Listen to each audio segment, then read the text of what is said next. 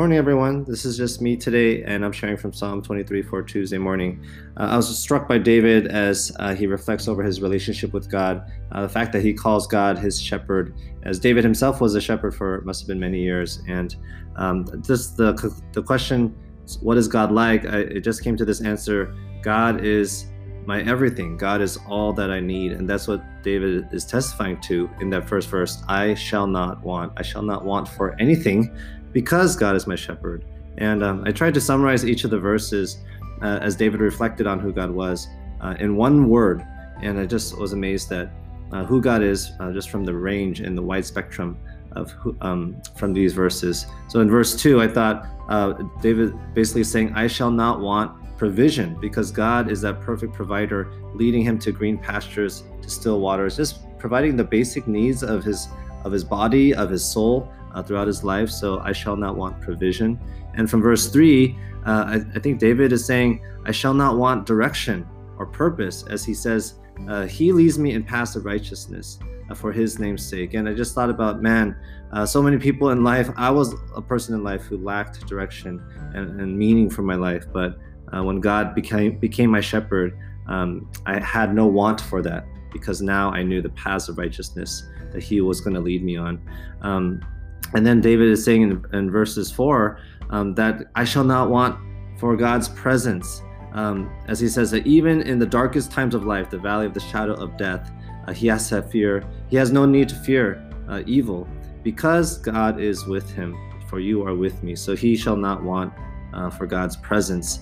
And in verse 5, he says, I think he's basically saying, I shall not want for peace. I shall not want for abundance, because God is the one who prepares a table before him in the presence of his enemies. And he has this amazing description, anointing my head with oil, and so his cup overflows. And so lastly, in verse 6, he says, I shall not want for belonging, as he says, surely goodness and mercy shall follow me all the days of my life. And this phrase, I shall dwell in God's house forever. And so just so thankful that David just articulates who God is, and that I could relate to so much of that as I think about who God's been in my life. Last thought is, if this is who God is, how can I experience more of him in this way? And I thought, well, using the sheep analogy, I need to let him lead me. I need to be a sheep who actually follows the lead of my shepherd, so that I shall not want any of these things. And some verses came to mind from what Jesus said in John 10, as he talks about our relationship with him as shepherd and we as his sheep. He says in verse 3, the sheep hear his voice, and he calls his own sheep by name and leads them out. And verse 4, and the sheep follow him, for they know his voice. So how can I experience more of God as my provision, my direction, the presence that I need, my peace, my abundance, and belonging, that I shall not want for any of these things? Well, I need to know his voice, as it says in verse 4 of John 10.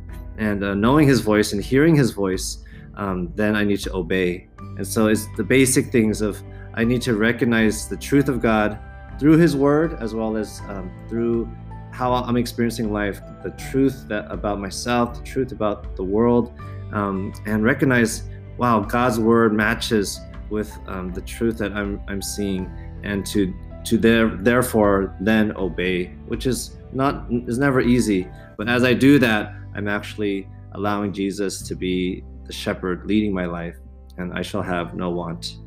All right. Hope you guys have a good rest of your Tuesday. And that was just my sharing for Psalm 23. Bye.